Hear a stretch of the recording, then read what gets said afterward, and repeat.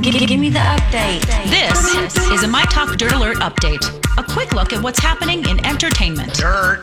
We want the dirt. On My Talk. My Talk. Did you want to tell me something? Okay, sure, why not?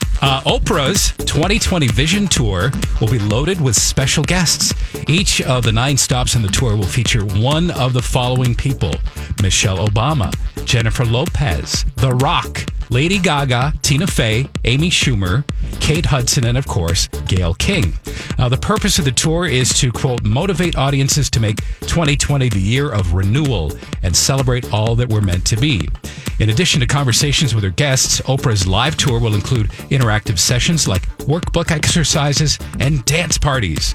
Oprah's 2020 Vision Tour, Your Life in Focus, is coming to the Excel Energy Center on Saturday morning, January 11th, where her special guest will be Tina Fey. And yes, tickets are still available.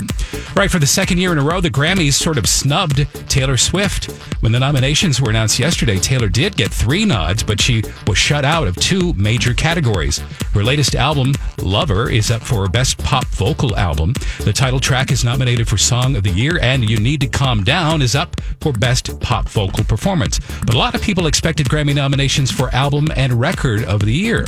Also, Beyonce was passed up for Homecoming, the live album, which was considered a frontrunner for Album of the Year. Her Homecoming concert movie, though, did get a nomination for Best Music Film. Other snubs, including Bruce Springsteen and Halsey, who were both shut out, and Ed Sheeran, who only got 1 nomination. By the way, artists like Harry Styles and Selena Gomez were not snubbed, despite having released new music recently. They aren't quite eligible yet. That cutoff date was August 31st. And finally, Zac Efron is heading into the wilderness for 3 weeks to star in a series called Killing Zac Efron. Zac will try to survive 21 days in the jungle of a remote island with only basic gear, a guide partner, and of course a camera crew. Zac Efron says, "I tend to thrive under extreme circumstances and seek out opportunities that challenge me on every level. I'm excited to explore any uncharted territory and discover what unexpected adventure awaits." Killing Zac Efron will appear on Quibi. That's an upcoming streaming service that's going to specialize in short-form content.